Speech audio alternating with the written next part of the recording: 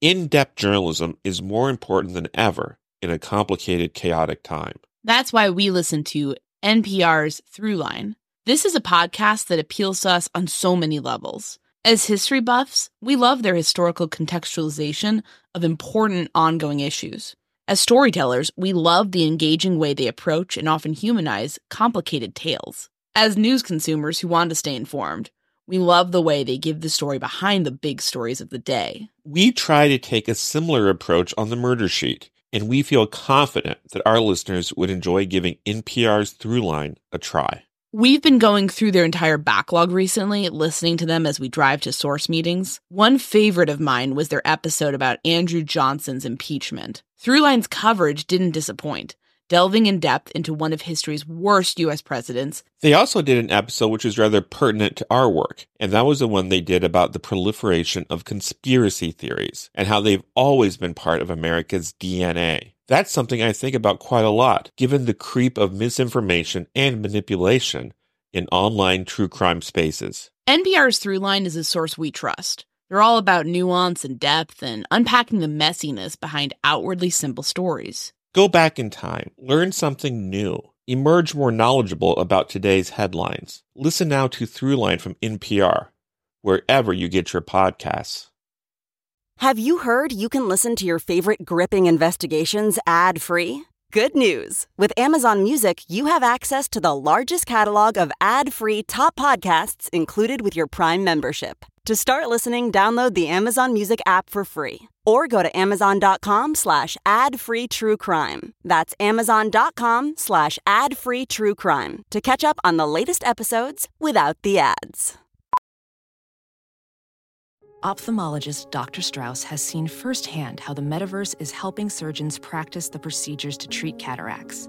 Cataracts are the primary cause of avoidable blindness. He works with a virtual reality training platform developed by Fundamental VR and Orbis International to help surgeons develop the muscle memory they need. The result? More confident, capable surgeons. And even more importantly, patients who can see. Explore more stories like Dr. Strauss's at meta.com/metaverseimpact. Content warning, this episode contains discussion of the murder of 2 girls, along with violence and other murders.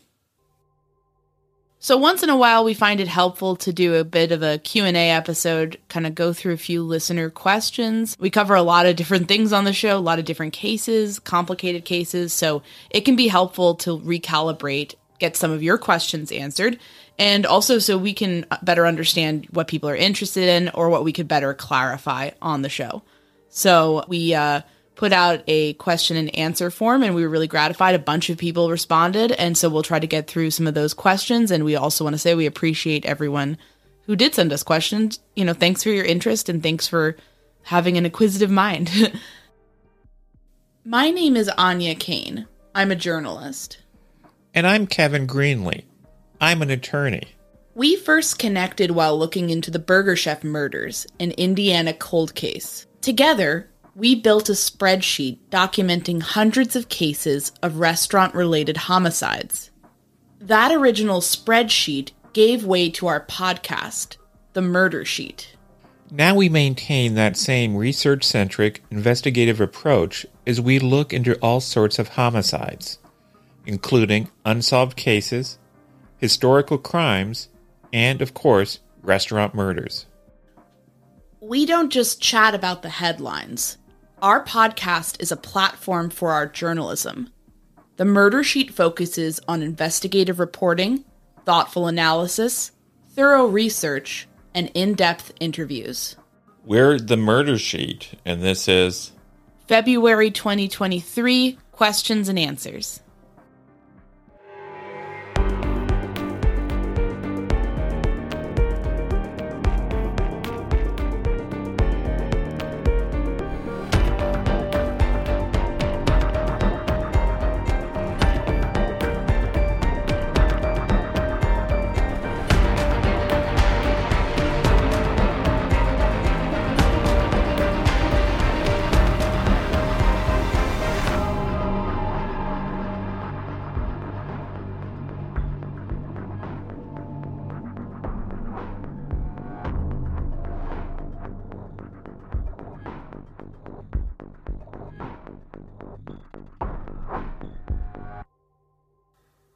All right, so we'll go through our sheet.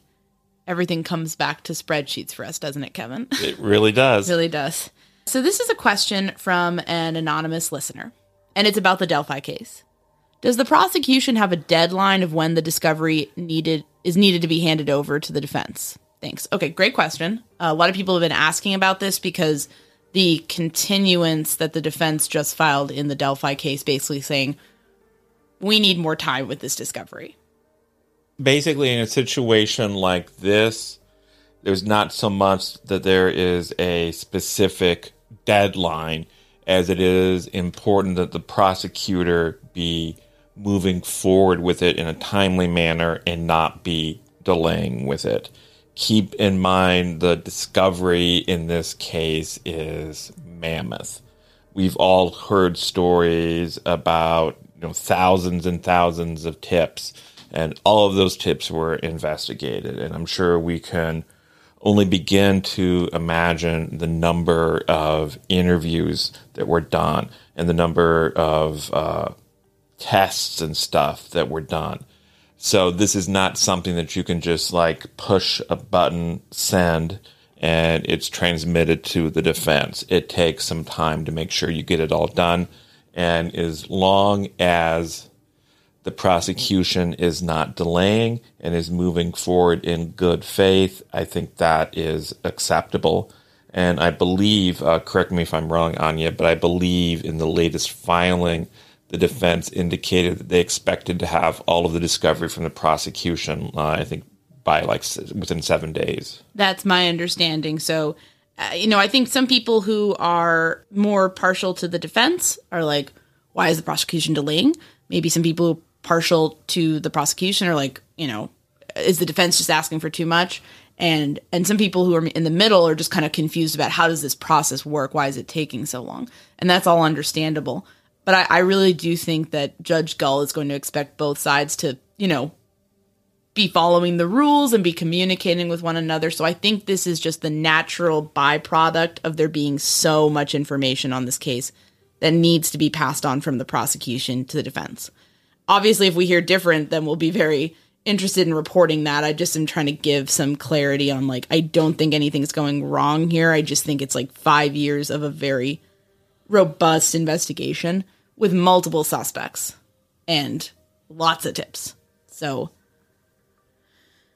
things will probably happen slower as a result of that. And obviously, we think the continuance will be granted. By the time you listen to this episode, it may have been granted.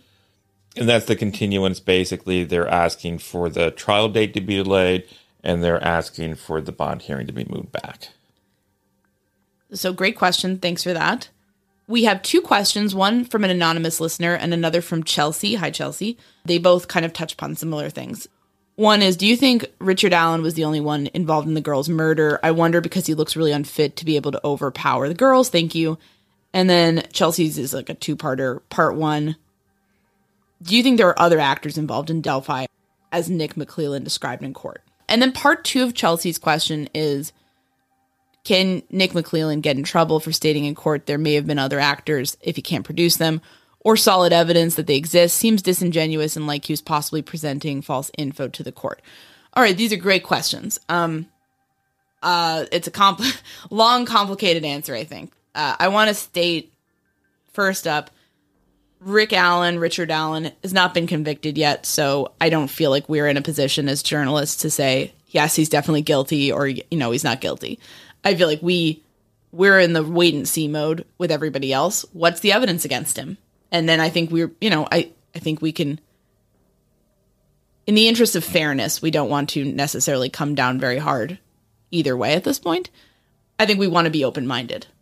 That is to say, we will tell you when we think this is good, solid evidence versus we have questions about this evidence. So a lot of the opinions we've shared in the show more fall into the lines of what is the case against him, objectively panning out to be. With what Anya said is a very important caveat. I'd like to speak hypothetically and certainly say that in our experience, there are numerous instances out there where a lone actor is able to commit a crime that you think would require more than one person to do. And there are numerous reasons for that. For one thing, if a person is holding a gun, that can be very scary and intimidating. And you're intimidating two young girls in the woods with a gun, possibly.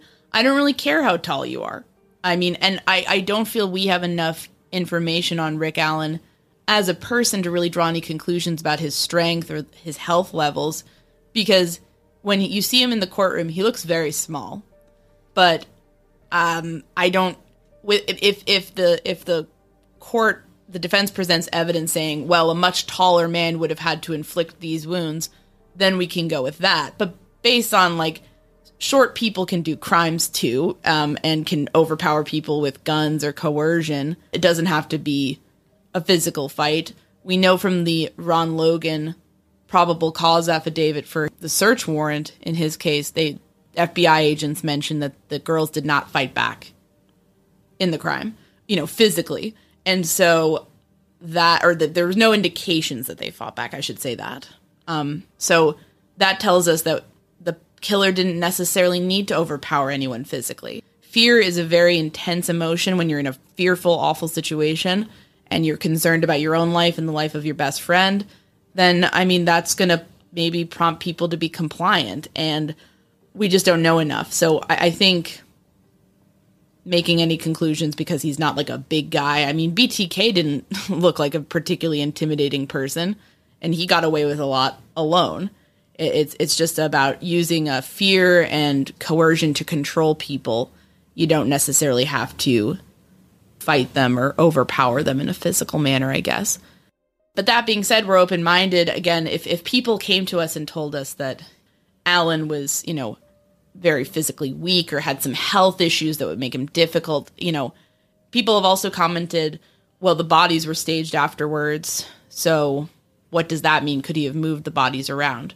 We don't know the extent of that. We don't know what that means. It's very vague language in the PCA for Ron Logan, and that could mean moved meters, or it could mean just a kind of a different positioning. It's just very unclear. So I don't think we can draw any conclusions at this time. I'll tell you, sometimes people who look kind of physically weak and unassuming turn out to be actually in pretty good shape. And, Kevin mentioned this in an interview we did recently with the nice folks at the Drunk Turkey channel. They asked him kind of a similar question, and he noted, Rick Allen worked retail. If you're unloading pallets, unloading trucks, standing on your feet all day, moving stuff around, you do need to have a level of physicality for that. So, of course, he was a manager, but we heard stories about him doing things like unloading trucks. So I kind of feel like we don't know enough information to draw conclusions. And the second part of the question, of course, is can Nick McClelland get in trouble for saying other people were involved if other people were not involved, if he can't produce that proof? I think the most likely trouble that would cause for him is that during a trial, the defense can bring that up and say, they said they'd be bringing other people. Where are those other people? Maybe those other people are the guilty ones and our client is innocent. I think that is something that the defense could use as a cudgel against him. Yeah. I mean, but I think the lesson in criminal defense is you can kind of use anything as a cudgel. It's I don't see how that really hurts him. The jury's going to be instructed, focus on Rick Allen, whether you think he's guilty or not. I think it would be helpful for the prosecution to have a narrative of the crime of like, here's what we think happened, because I think that's easier for a jury to understand than kind of fill in the gaps. And so I don't think it's necessarily a devastating situation if they don't get anybody else, but I think there's going to have to be some sort of narrative through line of what they think happened to Libby and Abby, because I just think that a jury will need to be able to follow that along to kind of come to a conclusion either way. Okay, so we got some questions about a prior report that we did that we'll link to in our show notes. I'll read both of them. One is, do you believe the information you shared about Keg and Klein waiting in a vehicle for someone while murders were occurring, or do you now believe the information or source was wrong? Or was he sitting in a driveway at his cousin's house or country club road waiting? That was from an anonymous listener. And then we got an even more detailed question from Millie at about 15:45 in the Murder Sheets episode number 125, September updates from September 22nd, 2022. Thank you for doing this, by the way, because now I can easily link to this. You guys talked about Kegan Kline's claim that he was parked in a red Jeep waiting while someone else killed the girls. What's the status of that information? Has it been verified or refuted? If it's still a possibility, then do you think he was waiting for Richard Allen, perhaps to take the abducted girls somewhere? Could Kegan have been parked at the cemetery, but as Richard Allen was making the girls walk in that direction, something went wrong and Allen killed the girls, then went to get Kegan, but Kegan panicked and drove off, leaving bloody and muddy Richard to walk back to his car at the CPS building? Yeah, very interesting questions, very good questions. As Millie noted, and I appreciate this, we said in our episode that that's a story Kegan Kline gave to police. And I think we noted in the episode pretty extensively that, that should be taken with a huge grain of salt because Kegan Kline has lied in the past. And just because somebody claims something doesn't make it true. It's a situation where it's notable to us that this is a story that he claimed to police and brought to them, but it doesn't make it correct, as we noted in that episode. So as for whether it's been borne out, we have no idea. We didn't know back then. It sounded interesting, but it certainly sounded like something that would need to be extensively verified and corroborated by police. I would assume that if that story had been verified by police, then whoever he told them he was waiting for, there would be charges filed against them.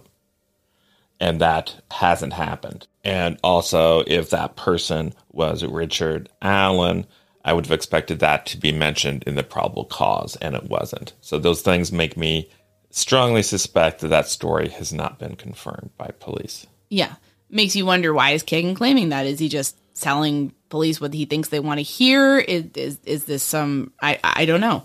But I think we need like a psychiatrist on here to discuss why he might claim that. So I guess, like many things in this case, it's an interesting thing that, is very much then hard to do anything with afterwards because it's just kind of unconfirmed as to the truth of what... Again, we know for a fact that he told this to police. That is confirmed. That is confirmed. That is true. That is locked down. So the idea that the source was not correct and our report is not correct because what we reported was that he told it to police. But again, that does not mean that the story is true. We don't know yet. Mysteries are at the heart of everything we do here on the Murder Sheet. But sometimes it's more fun to dive into a fictional caper. That's why we love the free-to-download hidden object game, June's Journey. This game is our daily escape from waiting around in line, getting stuck on hold, and just general doldrums. It is great to be able to just knock out a few levels here and there. You get to discover your inner sleuth and sharpen your observational skills by finding clues hidden in each level. Plus, it's like dropping straight into your own cozy mystery novel. You play as June Parker, an amateur detective with a nose for trouble. You get to tackle all kinds of bizarre crimes across a series of elegant and memorable locales. Also, you have a side hustle decorating your own island estate. I love that. I bought a swan pond. She really did. Download this game for a built-in work break. It's a great mental health boost that makes you feel accomplished before you get back to tackling whatever task you have at hand. And remember, when you support our advertisers, you're supporting our show. June needs your help, detective. Download June's Journey for free today on iOS and Android. Professional welder Shayna Ford used VR training developed by ForgeFX to hone her skills as a welder. The more time that you spend practicing it, that's what separates a good welder from a great welder. VR training can help students like Shayna repeatedly practice specific skills. Virtual reality definitely helps because the more muscle memory that you have, the smoother your weld is. Explore more stories like Shayna's at meta.com/metaverseimpact.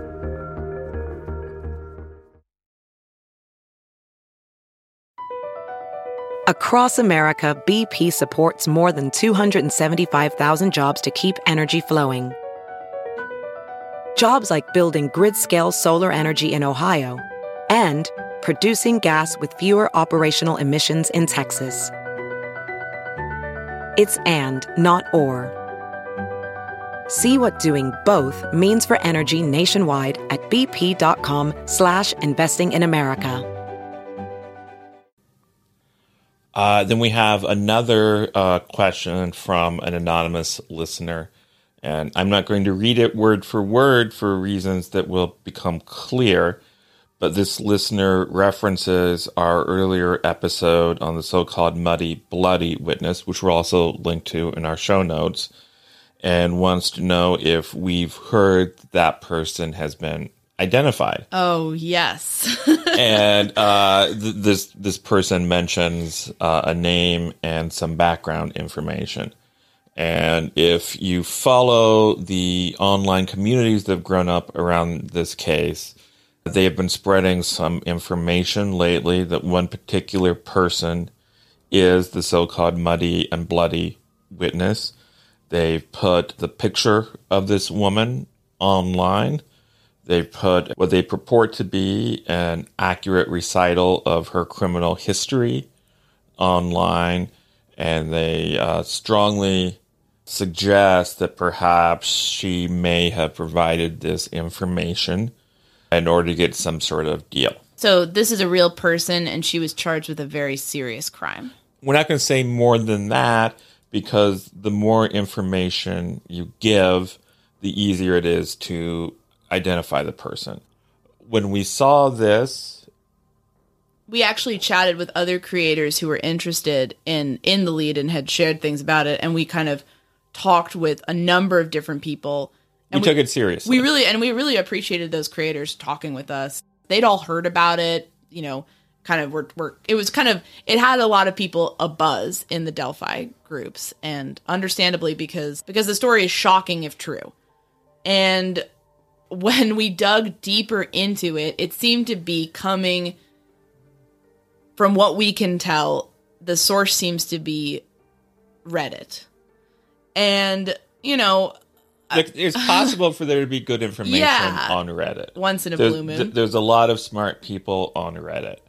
But what it boils down to is, if you read something, try to figure out what the source is, where the person sharing the information got that information.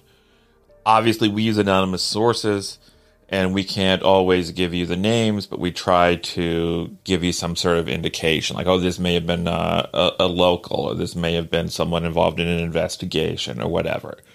What we saw was the information we saw, there was no source even hinted at. This information was just asserted. Asserted as truth from the get-go. That's a red flag, frankly. And we can confirm now that this information is simply not true. Yes. This person who has had their face spread all over the internet is not the witness. No. And so hopefully we can respect this person's privacy.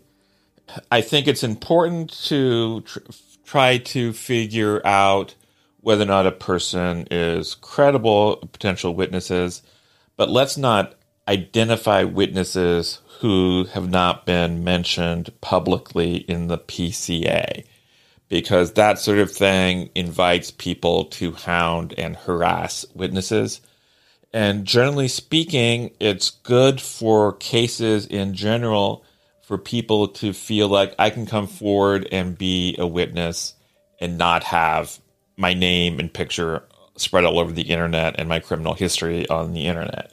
You want to make people feel safe to come forward. And if people are doing this, understandably, some people believe that Rick Allen is innocent, okay? And they may be kind of like, well, I need to speak on this and kind of throw dirt on this witness because then it defends Allen. And, you know, certainly you can have that perspective, but the defense attorneys will have access to all the witnesses in this case, and they will be able to formulate defenses. And if they feel a witness is not credible, they will have that opportunity to come out and say that in court and say, oh, look, you made a deal with the police. Is that related? And the jury will have that information. So I don't feel like this is necessary.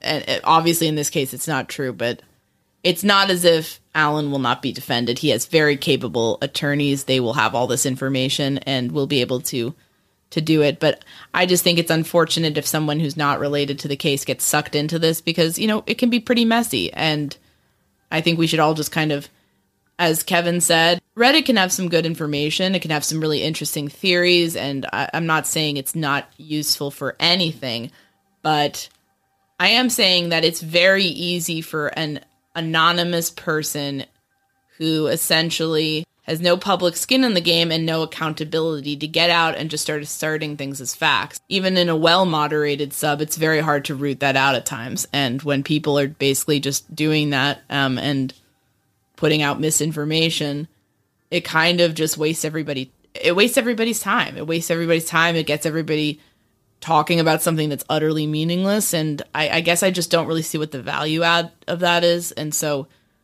it's always really important to ask, where is this coming from? And what is the provenance of this information? And things that tend to be credible tend to make their way into the mainstream media, to be blunt, and get reported on by journalists. And things that are internet rumors and conjecture tend to not, because they're not confirmed, because they're not true. And it's not about disagreeing with people's theories or whatnot. It's about method. It's about procedure and how you go about collecting and reporting information. And when you have the benefit of being some anonymous person on some subreddit, you can kind of get away with a lot more because it's not, because of the nature of how you're putting that out there.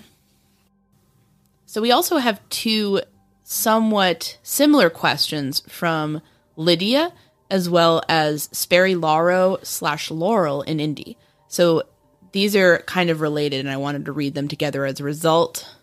Lydia asks, how much legal culpability is there in any catfishing activity related to Delphi? So, for example, as the creator of the Anthony Shots profile, let's say Kagan shared that account with a person who ends up using it to meet with and kill the girls. Is that a but for X, Y wouldn't have happened? Level of participation that qualifies for felony murder in Indiana? Is there precedent? That's a great question from Lydia. Thank you for asking it. I'll do my non-lawyer answer first, and then Kevin can swoop in and correct me. Basically, I think it would depend on, well, the number one thing it depends on is, what is there evidence for? Is there evidence that Kagan Klein actually did communicate with other people about, his interactions with the girls or whatnot?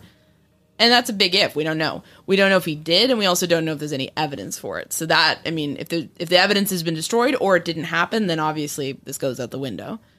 If there is evidence for it, then I think it kind of depends on, could it be characterized as during the commission of another felony? Because if that action is going towards committing another felony, then that could apply for felony murder. Yes. But if it's not, or if it happened in some way that could be explained as not being related to the commission of a felony, then possibly not. So without knowing more information about what happened and what they have evidence for, it's hard to say, but hypothetically, your if not for X, Y scenario could go towards a felony murder charge if, say, the Anthony Shots profile was communicating with somebody, and the intent was to commit a sexual assault. It doesn't have to be an intended murder by everybody. If they know it's going to result in a kidnapping or a sexual assault, then that would be enough for it to lead to a murder charge. And another question. So Sperry Lauro / Laurel in Indy asked, in light of the $388 million payout to the 300 Larry Nassar victims, one, was Kagan Klein monitored online or offline by law enforcement between 2017 and his arrest in 2020? 2, who is liable for damages for additional child sexual assault victims accrued by Klein between those dates? 3, who is liable if Klein accrued more victims after his arrest before he was in custody? Okay, great questions. And certainly the Larry Nassar case is a really heinous example of where law enforcement dropped the ball on a situation. and just behaved in kind of an astoundingly bad way in reaction to some of the accusations against Larry Nassar. We don't know what the reason, I think, for the delay in the arrest between, Klein coming on the radar, his house is raided in February 2017, shortly after the murders, and then he gets arrested in August 2020. Obviously, I guess I just don't feel we can answer this because we don't have that information. Obviously, if it turns out that there was some corrupt bargain to keep him out of jail and he kept committing crimes, that's going to raise some serious red flags as for liability. I don't know that happened, though. Yeah, we haven't seen any evidence of malfeasance on the part of law enforcement that would rise to the level of incurring civil liability, in my judgment. Now, I wanted to read this because I feel it's a really fair and good question, but I feel like it's just something that if there's something there, then yeah, that would be could be pretty significant. But at the same time, if there's a more boring answer and it's not through negligence, but through, not all the evidence was had at the time of the initial raid, or it took a while to process things, or there could be other explanations that could possibly partially explain a delay. Or, as this question alludes to, if there was some sort of monitoring going on, that could also mitigate things. But I also don't know. I don't know that there was monitoring going on. I don't think we've heard that. That doesn't mean we don't hear everything. Sometimes people think we just, people will be like, can you get this information? And it's like, I don't know. Like, we'll try, but we can't get everything necessarily. If people don't want to tell you stuff, then they won't. But I don't know about the monitoring. Is that something you've heard about, Kevin?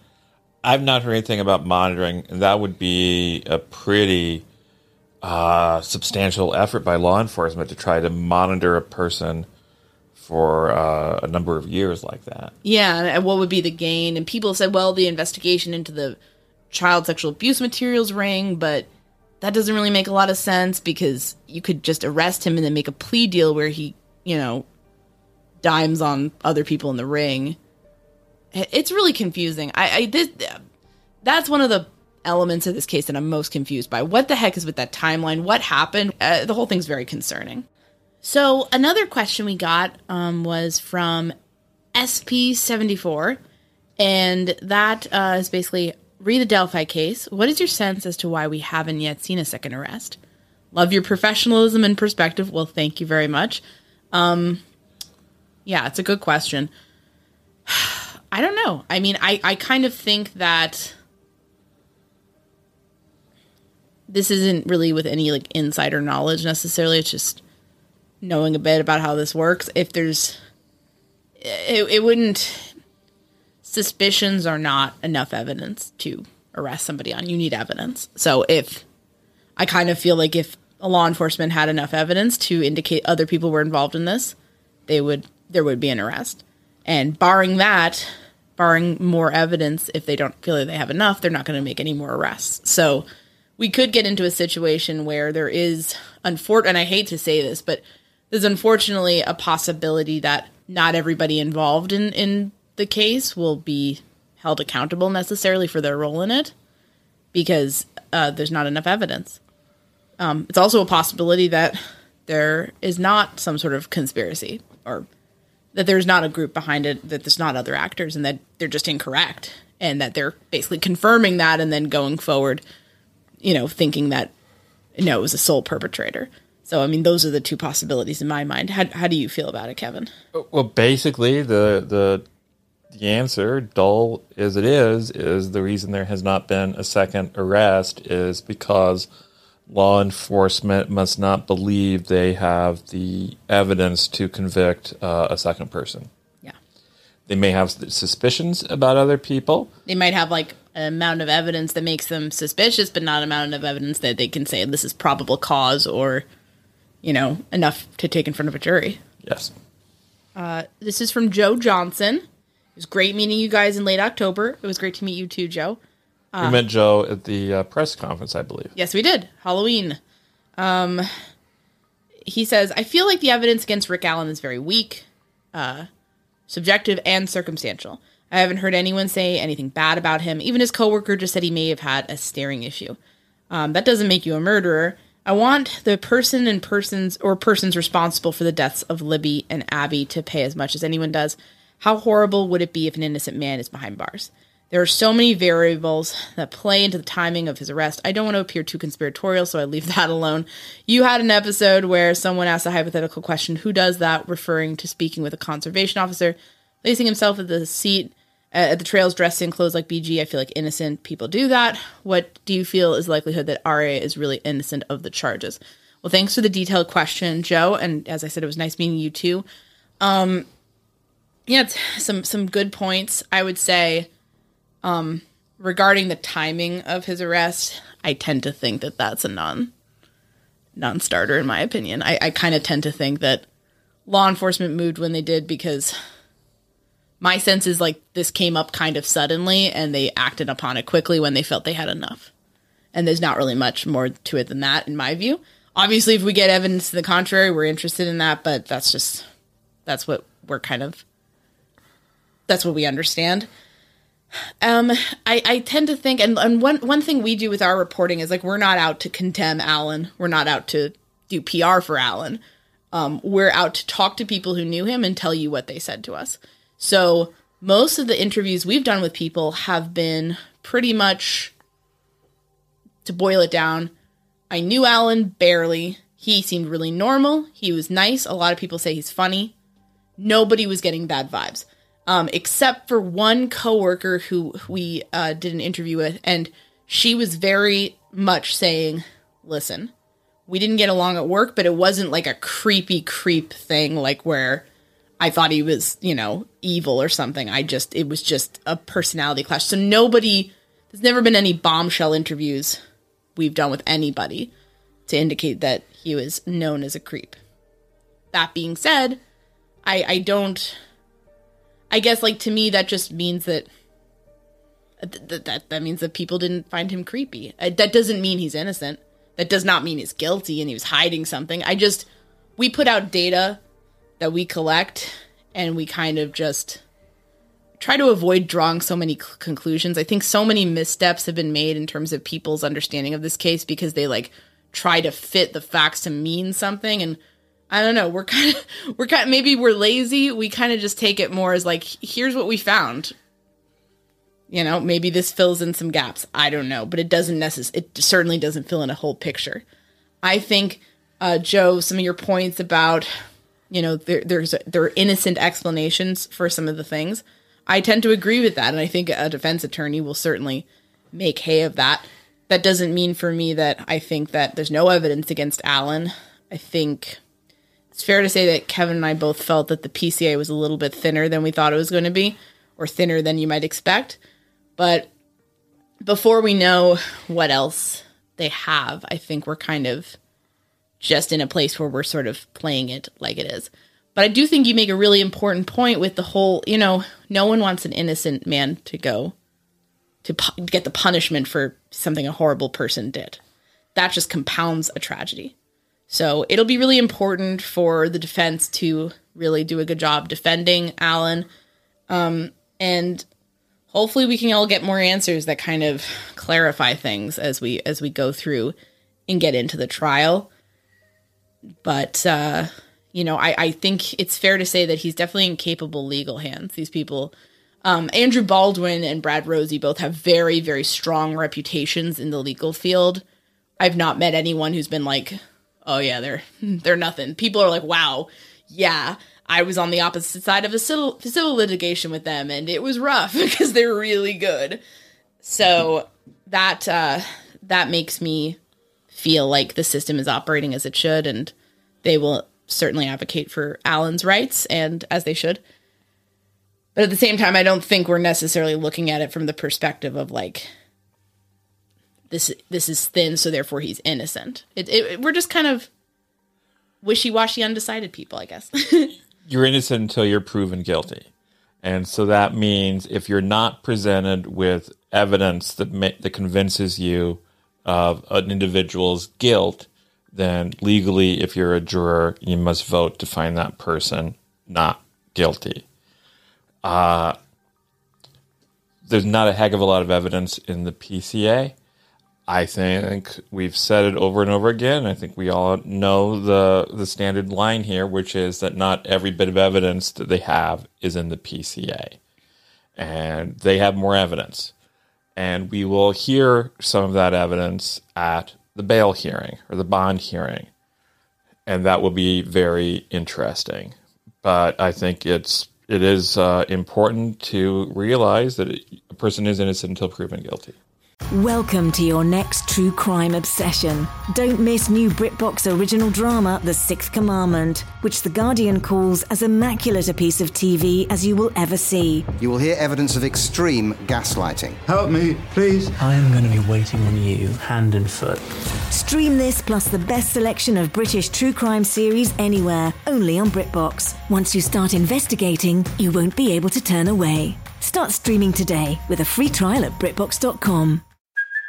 Hey, it's Kaylee Cuoco for Priceline. Ready to go to your happy place for a happy price? Well, why didn't you say so? Just download the Priceline app right now and save up to 60% on hotels. So whether it's Cousin Kevin's Kazoo Concert in Kansas City, go Kevin, or Becky's Bachelorette Bash in Bermuda, you never have to miss a trip ever again. So download the Priceline app today. Your savings are waiting. Go to your happy place for a happy price. Go to your happy price, Priceline. CarMax is putting peace of mind back in car shopping by putting you in the driver's seat to find a ride that's right for you. Because at CarMax, we believe you shouldn't just settle for a car. You should love your car. That's why every car we sell is CarMax certified quality, so you can be sure with upfront pricing that's the same for every customer. So don't settle. Find love at first drive and start shopping now at CarMax.com. CarMax, the way car buying should be. So Lisa asked, I believe you did a podcast a while back on a current missing person in Indy. Has there been any updates on the disappearance of Kirsten Brueggemann? Seems that her case has been quiet for some time. Is there any way we could dig into the crime, her case again? I just feel so bad for her family. Not knowing would just be horrible. Lisa, you're absolutely right. It's horrific. We're kind of on the cusp of doing a few calls around that to see if we can shake anything down. So if we get something, we will report it. We don't consider ourselves like done with a case just because we've done like an episode on it. Like it's something that sticks with us. And if we get an opportunity to do a bonus episode or to do a follow-up episode and kind of like move the story forward, then that's something we're very interested in doing. And I'd also just throw out there, if you're familiar with that case or you have something about it, like please let us know, call the Indianapolis police. What her parents are going through is unimaginable. And that case really is very sad. And this young lady deserves, her parents deserve to know what happened to her. So an anonymous listener wanted to ask us, kind of going back to the multiple actors in the Delphi case angle, basically if Nick McClelland stating that there were possibly multiple actors could be almost a red herring or some sort of strategic move to muddy the waters a little bit. And basically, like, he said that as a strategic move to get the media and the public to stop, quote, whining about unsealing the PCA. So it's an interesting thought, and I think it is fair to often maybe think about, well, what strategically does this mean as far as attorneys and prosecutors and law enforcement dealing with the media in this case. My impression of Nick McClelland is that he is not that manipulative or Machiavellian. Yeah, I would say no. He seems to be a very straightforward type of guy. Also, it didn't work. It didn't work because the PCA did get unsealed except for the witness names. Yeah. And I think that's going to be like not sealing it right away. That was pretty unprecedented and bizarre. The way they handled it, I thought they made the PR situation worse because, like, the thing that I would have suggested doing is redact it heavily and release it immediately. And then if people want it less redacted, like, maybe you start giving inches, maybe. But by kind of taking a really firm stance against it immediately. It just kind of made it, I don't know. And then, of course, the controversy went away the second it got unsealed. So I think, Kevin, you compared it in conversation with me to like, it's like vice presidential selections. Like it's a really big story for like 5 minutes. And then when they pick the person, it's like, whatever. You don't even remember who the other candidates were. And so it's not a bad thought, but I don't know if the facts quite make sense because, again, it got unsealed after all. I tend to think that also the fact if Nick McClellan had gone out on a limb and been the only one saying that, maybe, but Doug Carter got up and said basically the same thing, and, you know, the investigation's still ongoing. I mean, this has been a drumbeat we've heard, so I do think that they are very open to the possibility of other actors, whatever that means.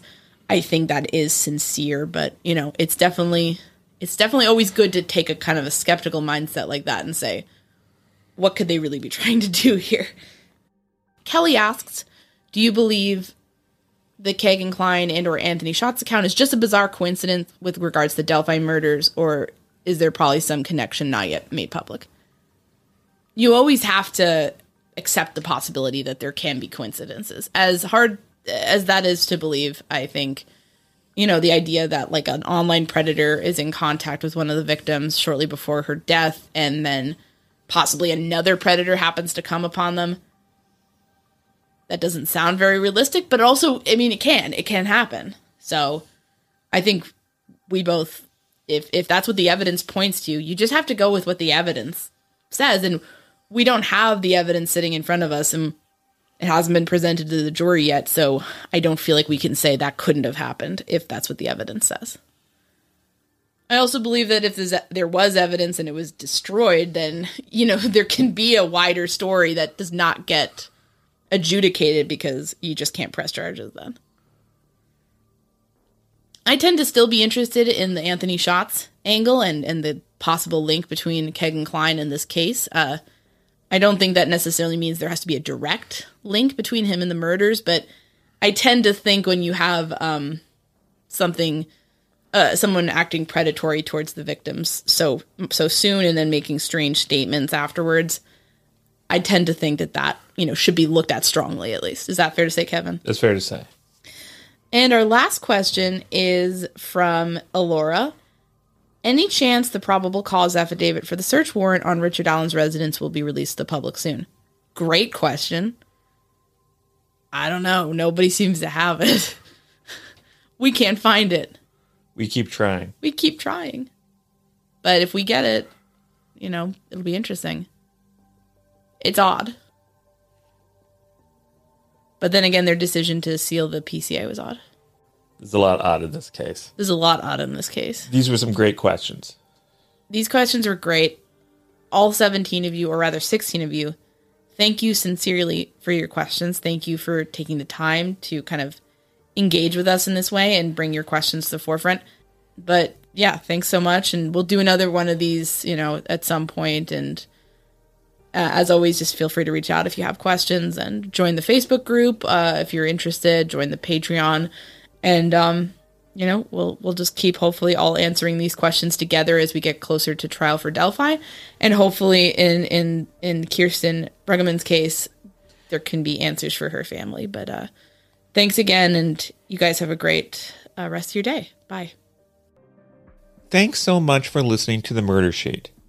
If you have a tip concerning one of the cases we cover, please email us at murdersheet@gmail.com. If you have actionable information about an unsolved crime, please report it to the appropriate authorities. If you're interested in joining our Patreon, that's available at www.patreon.com/murdersheet. If you want to tip us a bit of money for records requests, you can do so at www.buymeacoffee.com/murdersheet. We very much appreciate any support. Special thanks to Kevin Tyler Greenlee, who composed the music for The Murder Sheet, and who you can find on the web at kevintg.com. If you're looking to talk with other listeners about a case we've covered, you can join the Murder Sheet discussion group on Facebook. We mostly focus our time on research and reporting, so we're not on social media much.